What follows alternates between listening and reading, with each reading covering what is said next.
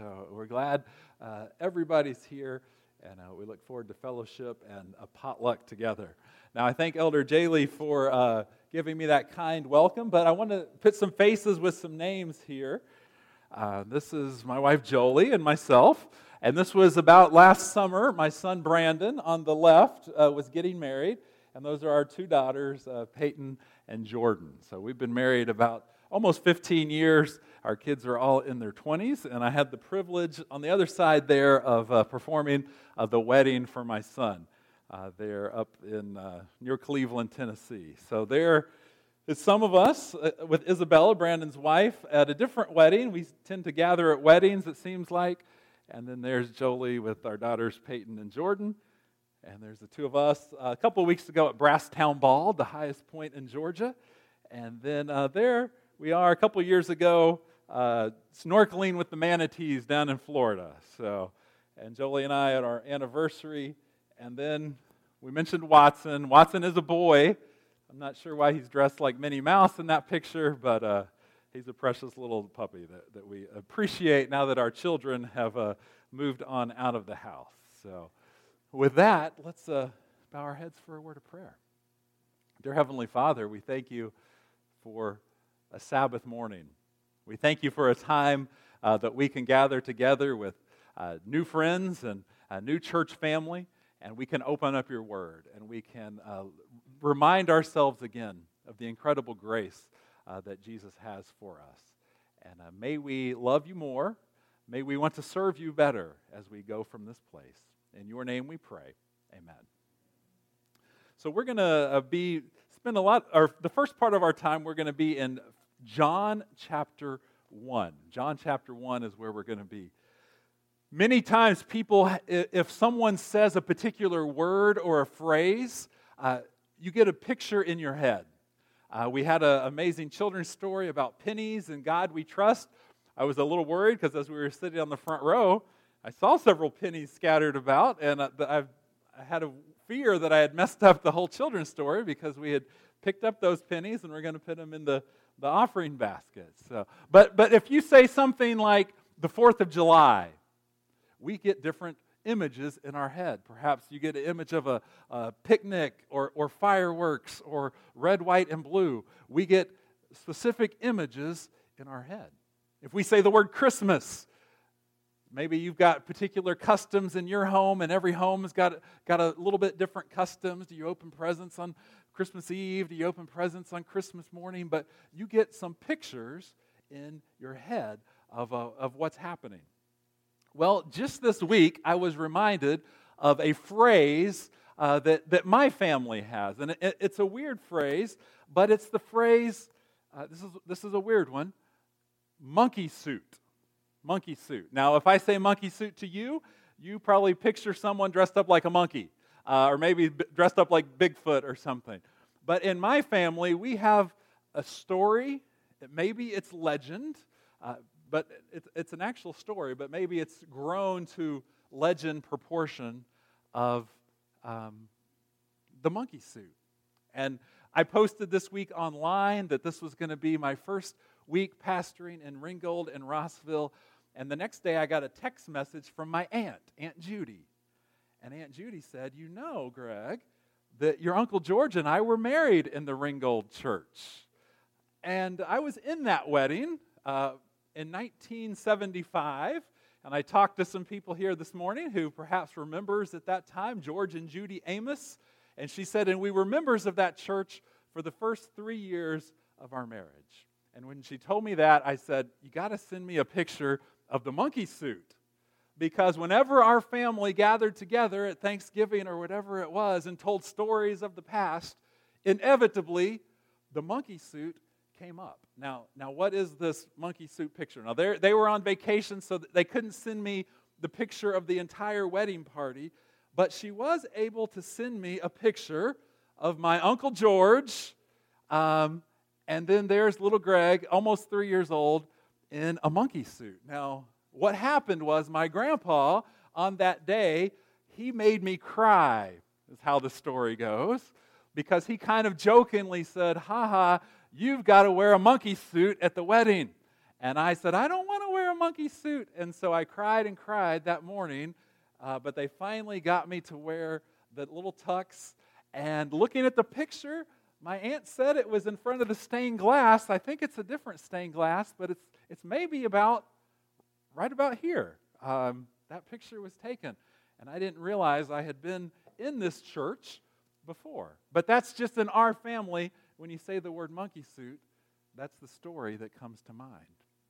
In John chapter 1, John the Baptist says a phrase, he tells a story that is one of those universal memory words. Now we're going to pick up the story in John chapter 1 in verse 23.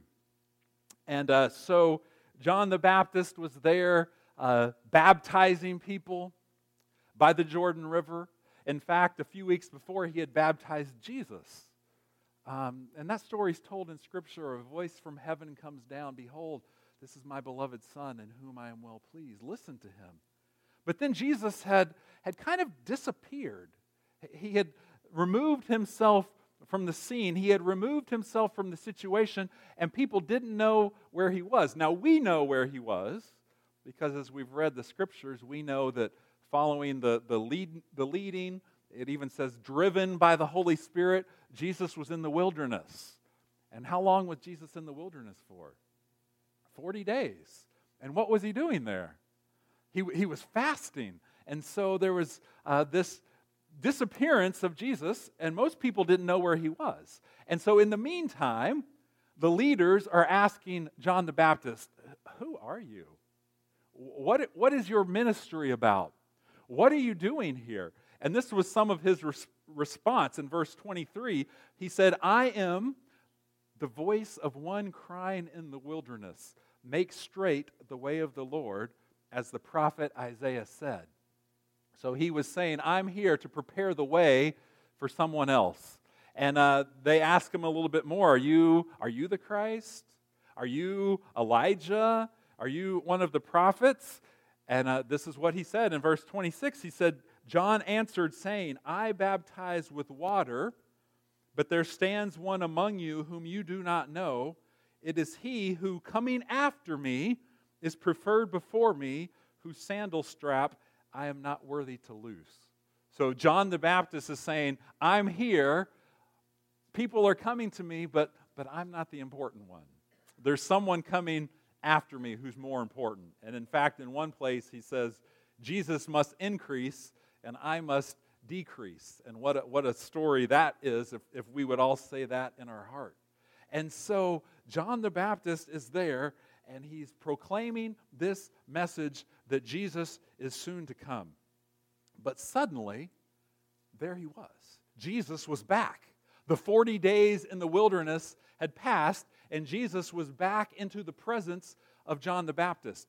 Now imagine, he's been fasting outside in a cave in the open for 40 days. Have you ever been sick? Or known someone who was sick, maybe had the flu or whatever, and you see them, and you say, whoa, are you all right? Are you okay? I've been sick. I've been under the weather for a few days. And you can notice in just 24 or 48 hours, you can see someone who is feeling a little bit different. Now imagine Jesus 40 days in the wilderness. How different he must have looked. Just a week ago, last Sunday, I was able to participate up in Chattanooga in the Seven Bridges Marathon, except I did not do the Seven Bridges Marathon. I did the Four Bridges Half Marathon. It's half the distance, so 13 miles. So I ran 13 miles. I'm not very fast. My goal was to beat 2 hours and 15 minutes, which is a little bit over 10 minutes a mile, like 10 minutes and 10 seconds per mile. I'd only done one other half marathon, and I was at 2 hours and 20 minutes, so I was hoping I could do a little bit faster. And as the race started last Sunday morning, I was keeping ahead of that pace. They actually have a runner that carries a little flag that says 2:15. And her goal, if you stick with her, you're going to get 2 hours and 15 minutes. So I was trying to stay ahead of her. I didn't want to be by her. I wanted to be ahead of her. And then there was one place where there was a hill, and I'd planned on walking this hill because I knew it was a little steep.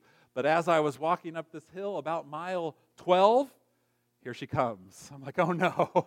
And she got a little bit ahead of me, but I kept her in sight. And then when we got to the top of that hill, I started running, and I was able to catch up with her. And then in the last little bit, I passed her, and I came across in 2 hours and 14 minutes and a few seconds after that. But as I came through, we took some pictures, or my wife took some pictures. So there I was, and a friend of mine, Rick Grieve, one of the ministerial directors, he was there, and he saw me. He's like, Greg, are you okay? Oh, you need to sit down. And I'm like, oh, I'm going to find Jolie. She was, oh, okay. And so I got with Jolie, and Rick's like, you need to sit down. And so, okay, I'll sit in this chair. I'll catch my breath and drink my Gatorade. I sat down. Some friends of ours had a booth.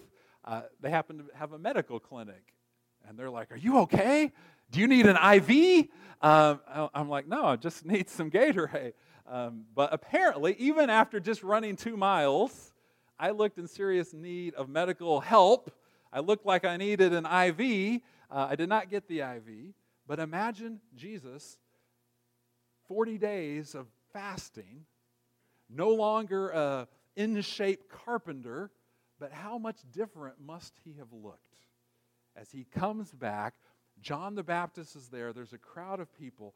And notice in verse 29 what John the Baptist says. It says, the next day, John saw Jesus coming toward him and said, behold, the Lamb of God who takes away the sin of the world. Behold, the Lamb of God who takes away the sins of the world. And immediately, there was that memory phrase that everybody in that crowd, everybody who had grown up in that community, everybody who had memorized, the law and the prophets, what we would call the Old Testament, they began to think of what that meant. The Lamb of God.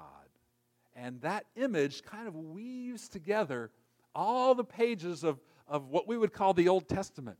And so we're going to take just a couple minutes today, and we're not going to be able to dig in fully, but we want to examine what this phrase means when John the Baptist says, behold, the Lamb of God who takes away the sins of the world. So the very first place we're going to go now is back to Genesis chapter 3. And we'll try to have some verses on the screen each week, but I would definitely encourage you, bring your own Bibles. Look up your own Bibles, whether it's one with pages, whether it's one on a screen, because that makes a huge difference when you're looking up the verses for yourself and reading them for yourself. But in Genesis chapter 3, we find the story of Adam and Eve. Now, Genesis 1 and 2 tells us the story of creation, and God creates this Garden of Eden, a perfect place. But then in chapter 3, here comes the serpent. Here comes the deceiver. Here comes Satan. And here comes the first challenge, the first temptation, the first test. And Adam and Eve were tempted and ended up disobeying God. And what was their temptation? What were they supposed to not do? Eat fruit from one particular tree. There was, a bunch of other trees that they could eat from, but there was one, and it seems like, from my reading of Scripture, that tree was basically like all the other trees. Didn't look different, didn't have poison fruit. The thing that was different is that God said, nope, that's not the one. That was the one thing that God placed His certainty in that, and we need to obey the Word of God and listen to what God says, even if it seems like it's a small thing. But Adam and Eve did not do that. They were succumbed to that temptation. And so they had been told that if they ate the fruit, the result was going to be what? Death. They were going to die. Now we know from the story that in that moment, on that day, they did not die. But that began the process that resulted in their death years later. But something did die. And in fact, if we go to Genesis 3, verse 21, it says, Also, for Adam and his wife, the Lord God made tunics of skin and clothed them. And so while Adam and Eve did not die that day, something died because of what they had done. Something died in their place to clothe them from their nakedness, to clothe them from the change that had taken place. And from the very beginning, we begin to see that at times something dies in place of the person that deserves to die. Adam and Eve were the ones that messed up, but something else died in their place. Similar story. We're not going to read the verses, but in Exodus chapter 12, the children of Israel are in bondage in Egypt. God sends Moses, "Let my people go." Time and time again, Moses proclaims, "Let my people go." And Pharaoh, sometimes he says yes, sometimes he says no. He keeps flip-flopping, changing his mind. And finally, there begins to be plagues, and there's going to be one more plague. This Passover angel is going to pass over, and they're told to do something. They're told to have a sacrifice. They're told to take some branches and to paint the doorposts, the lintel, and the posts of the door with blood. So something was going to die. And then as the Passover angel came, as they saw that blood on the doorpost, the Passover angel passed over those homes. And the Egyptians and those who hadn't put the blood in place, the firstborn died in that 10th plague. So something died in place of someone else. It's also seen, it's kind of codified through the sanctuary and the tabernacle service, and then later in the temple. And that's in Leviticus chapter 5. We'll go ahead and read this one. Leviticus 5 and verse 5. It says, "And it shall be, when he is guilty in any of these matters," this is just one of the verses, we could have read some other ones. Leviticus 5 verse 5, "It shall be, when he is guilty in any of these matters, that he shall confess that he has sinned in that thing, and he shall bring his trespass offering to the Lord for his sin which he has committed." And then it goes on and says, "So the priest shall make atonement for him concerning his sin." So if I am the sinner, I bring an animal from my flock, and that animal dies for my sin. I'm the one that messed up. I'm the one that sinned, but that lamb is the one that dies in my place. There's a story we can look at as well. Genesis chapter 22. Go back just a few pages. This is the story of Abraham. Abraham, who numerous times, about 8 different times, Abraham heard the voice of God. The actual voice of God spoke to Abraham and gave him different directions about 8 times. And this is one of those times. And if Abraham had not heard the voice of God so many times before, he would be okay, I think, maybe to wonder if this was really the voice of God. But he knew what the voice of God sounded like.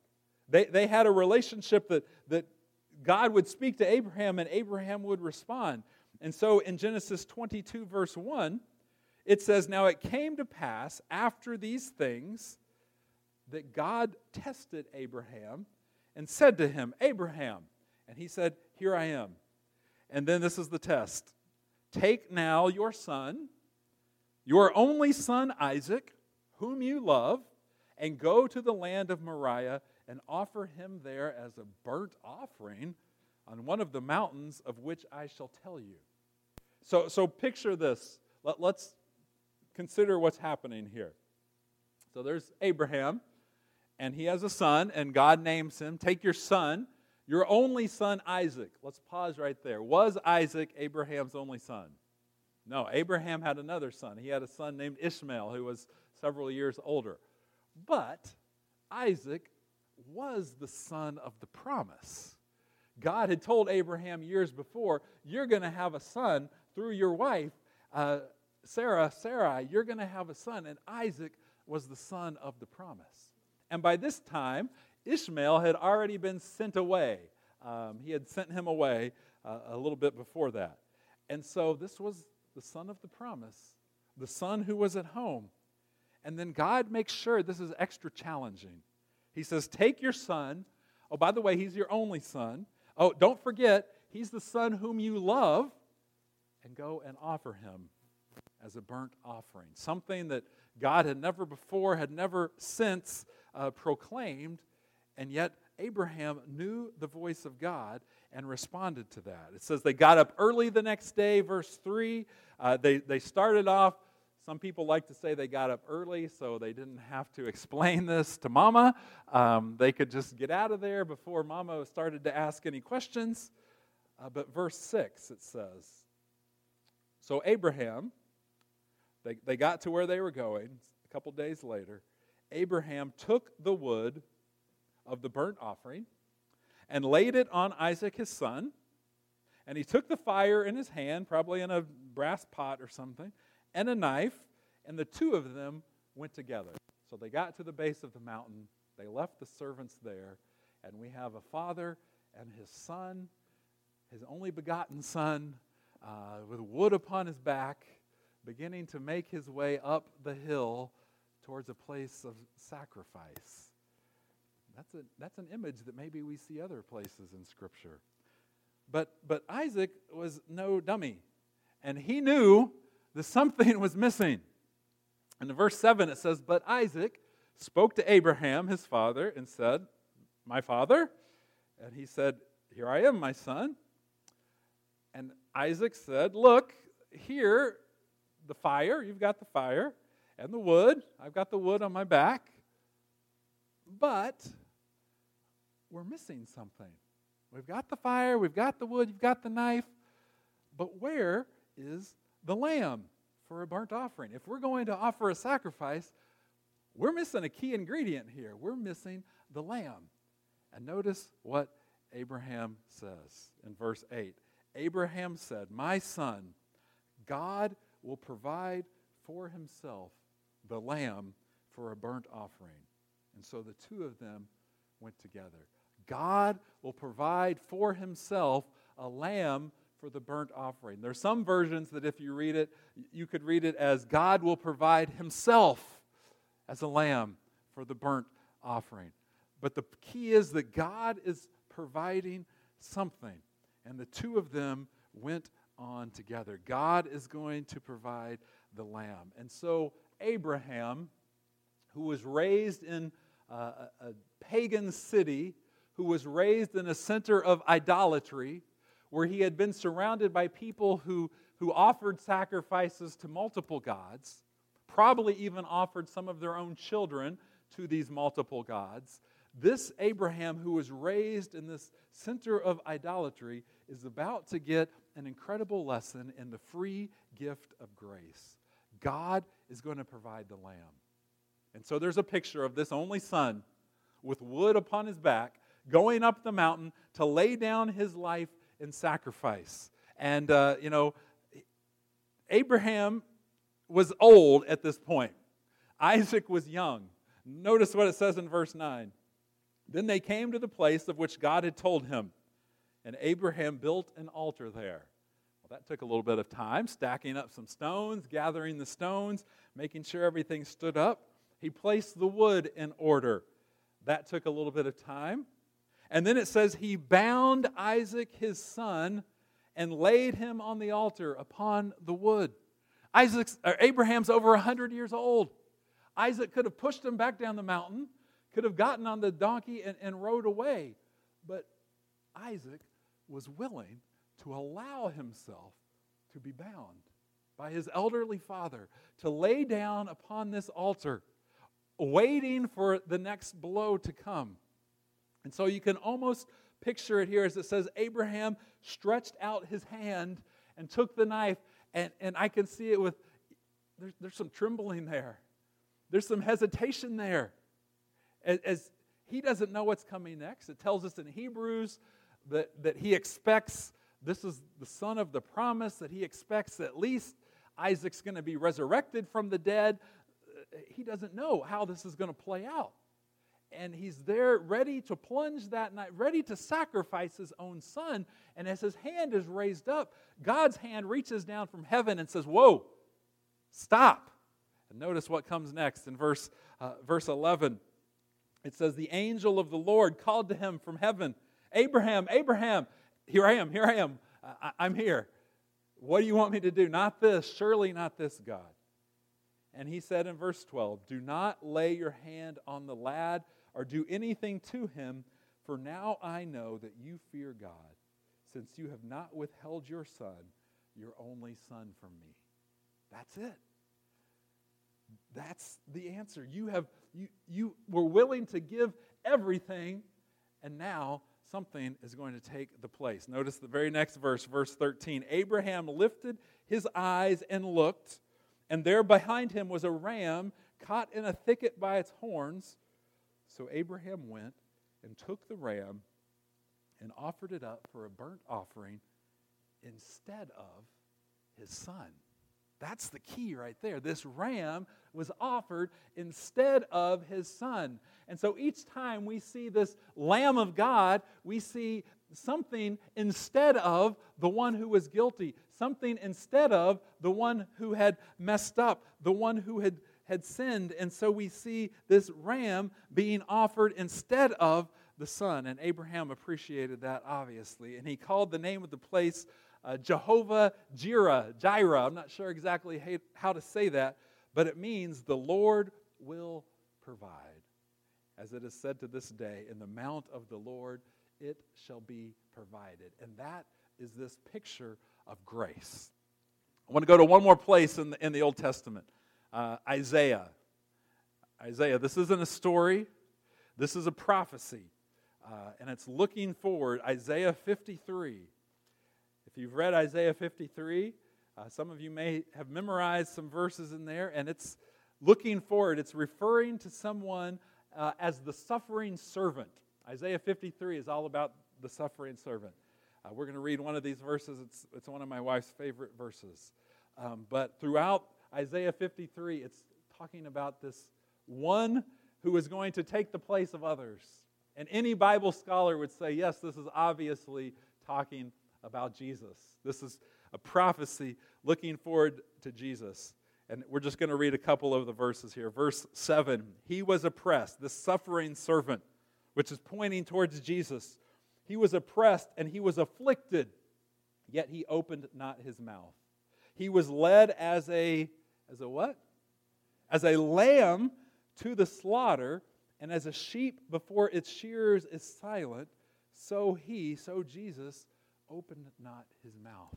He was led as a lamb to the slaughter. And if we go back just a couple verses to verse 5, this is the verse my wife likes a lot. Isaiah 53, verse 5. But he was wounded for our transgressions. He was bruised for our iniquities. And the chastisement for our peace was upon him. And by his stripes, or by his wounds, we are healed. Now, we're in a group right here. We're in a church. We're reading together. And so we can say, he was wounded for our transgressions. For our transgressions, this group. But if you're reading it by yourself, I think it's okay. I think it's still biblical to change that just a little bit from a plural to a singular. And you can read it like, but he was wounded for my transgressions. He was wounded for all of our transgressions, and I'm part of that. He was wounded for my transgressions. He was bruised for my iniquities. And the chastisement for my peace was upon him. And by his wounds, I am healed. And that's what it's all about.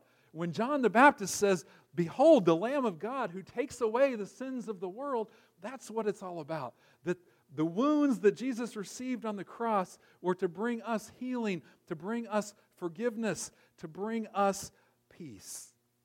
Now, this is our first week together. And so in the weeks ahead, the months ahead, the years ahead, however it's going to be, this is what we're going to be talking about. Yeah, we're going to talk about prophecies. We'll talk about Sabbath. We'll talk about what happens when somebody dies. We'll talk about the craziness of the world. But above all, we want to talk about this Jesus who is the Lamb of God. And so I want today, just real quick, to look at some basics, some very basics. Now, you may remember Colton did an awesome job reading the Scripture. I think he said you were in kindergarten, right? First grade. He's in first grade. So when Colton was learning to read, they did not give him, Webster's dictionary to begin to learn to read. They did not give him the complete works of Shakespeare. They did not even give him the Bible to begin to learn to read. You can remember back to kindergarten and preschool, you had a sheet of paper. You probably had a big chubby pencil because your fingers couldn't hold the normal size pencil. And you had a sheet of paper and it had a bunch of dots on it.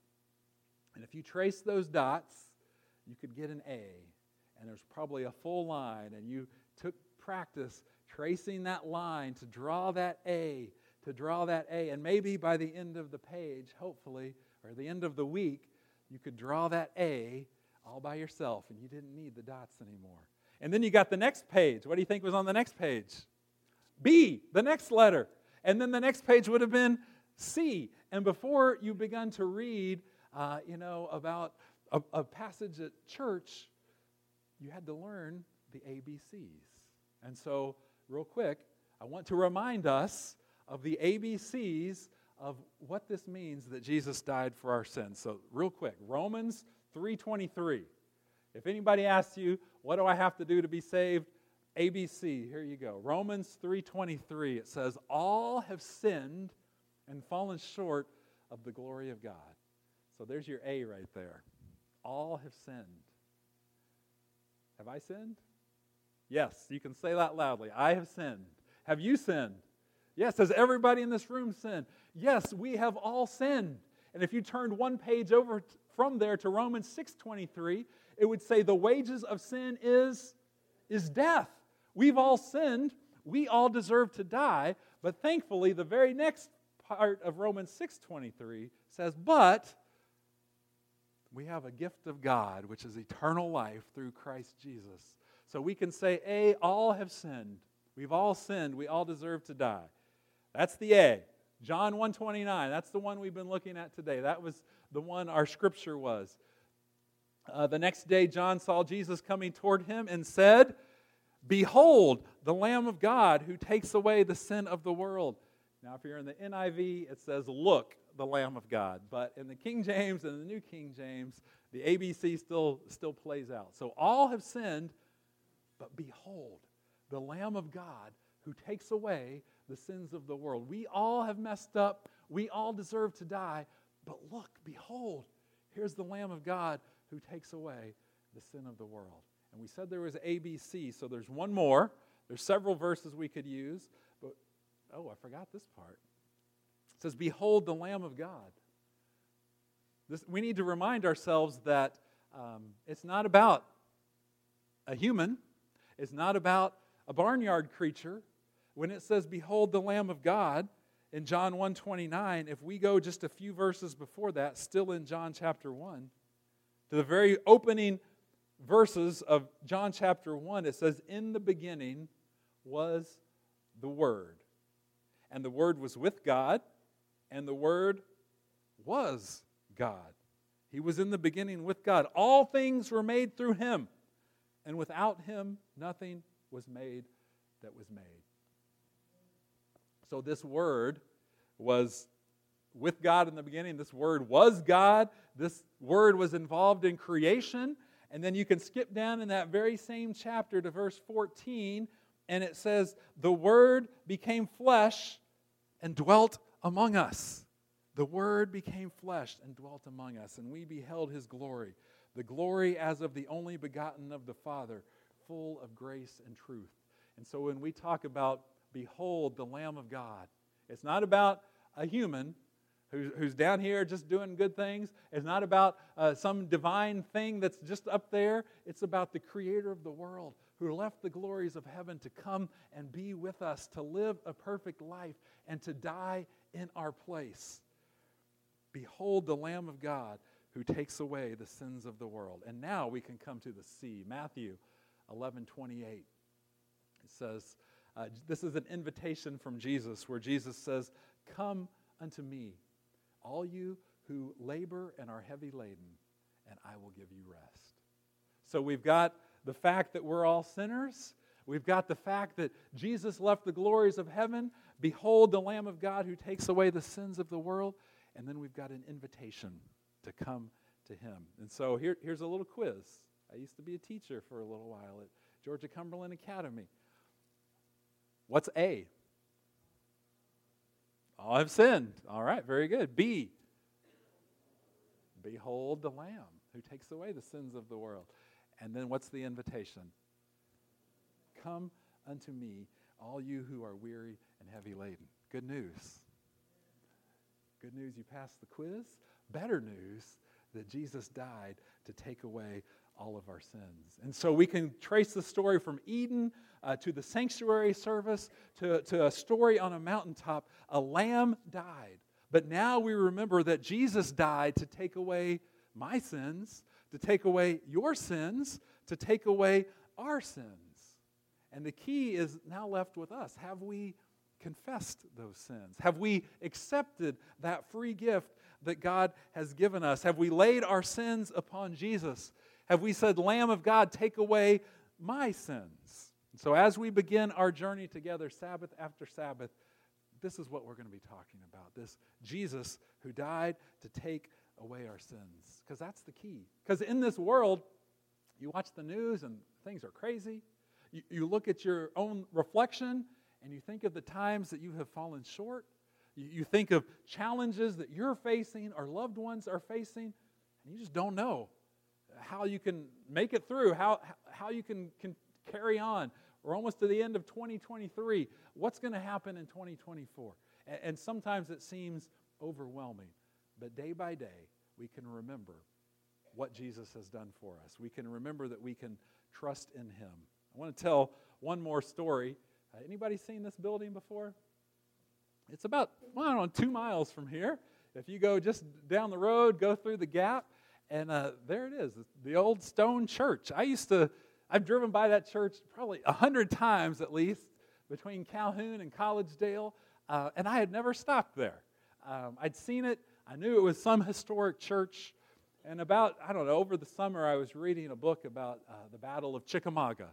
And it said something about, there was a stone church in Ringgold that had been used as a hospital. And I'm like, I bet that's that church.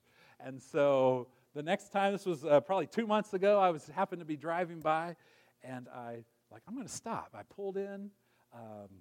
It was locked up, so I didn't get to go inside. I still haven't been inside, but apparently during the battle, it was used as a hospital for both sides at different points in time, and they say there's some blood stains still on the floor from taking care of the wounded there. And I knew that part of the story. But what I didn't know was that if you read the plaque on the outside of the building, this church is historical for another reason. After the Civil War, there was a gentleman by the name of A.J. Showalter in 1887, and he was a hymn seller. He sold hymnals, hymn books.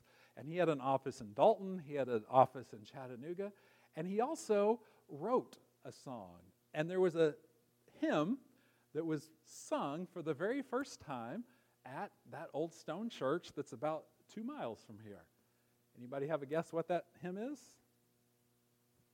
It happens to be our closing hymn of the day, 469, Leaning on the Everlasting Arms. And what a promise as we remember what Jesus has done for us, that we can trust in him to forgive us for our sins, that even though we have all sinned, even though we all deserve death, we can behold the Lamb of God who takes away those sins. And we can respond to that invitation to come to him, and he's going to give us rest. We can lean on his everlasting arms each and every day. Let's bow our heads for prayer, and then we'll sing. Dear God, what a privilege and an honor it is to serve you. God, forgive us for the times that we have fallen short. Forgive us for the times that we have been distracted. And God, help us to lean upon you. Help us to once again accept you as our Lord and Savior, to cast our sins upon you, and to accept your invitation to come to you and receive the rest that you want to give us. God, thank you for all you do. In your name we pray. Amen.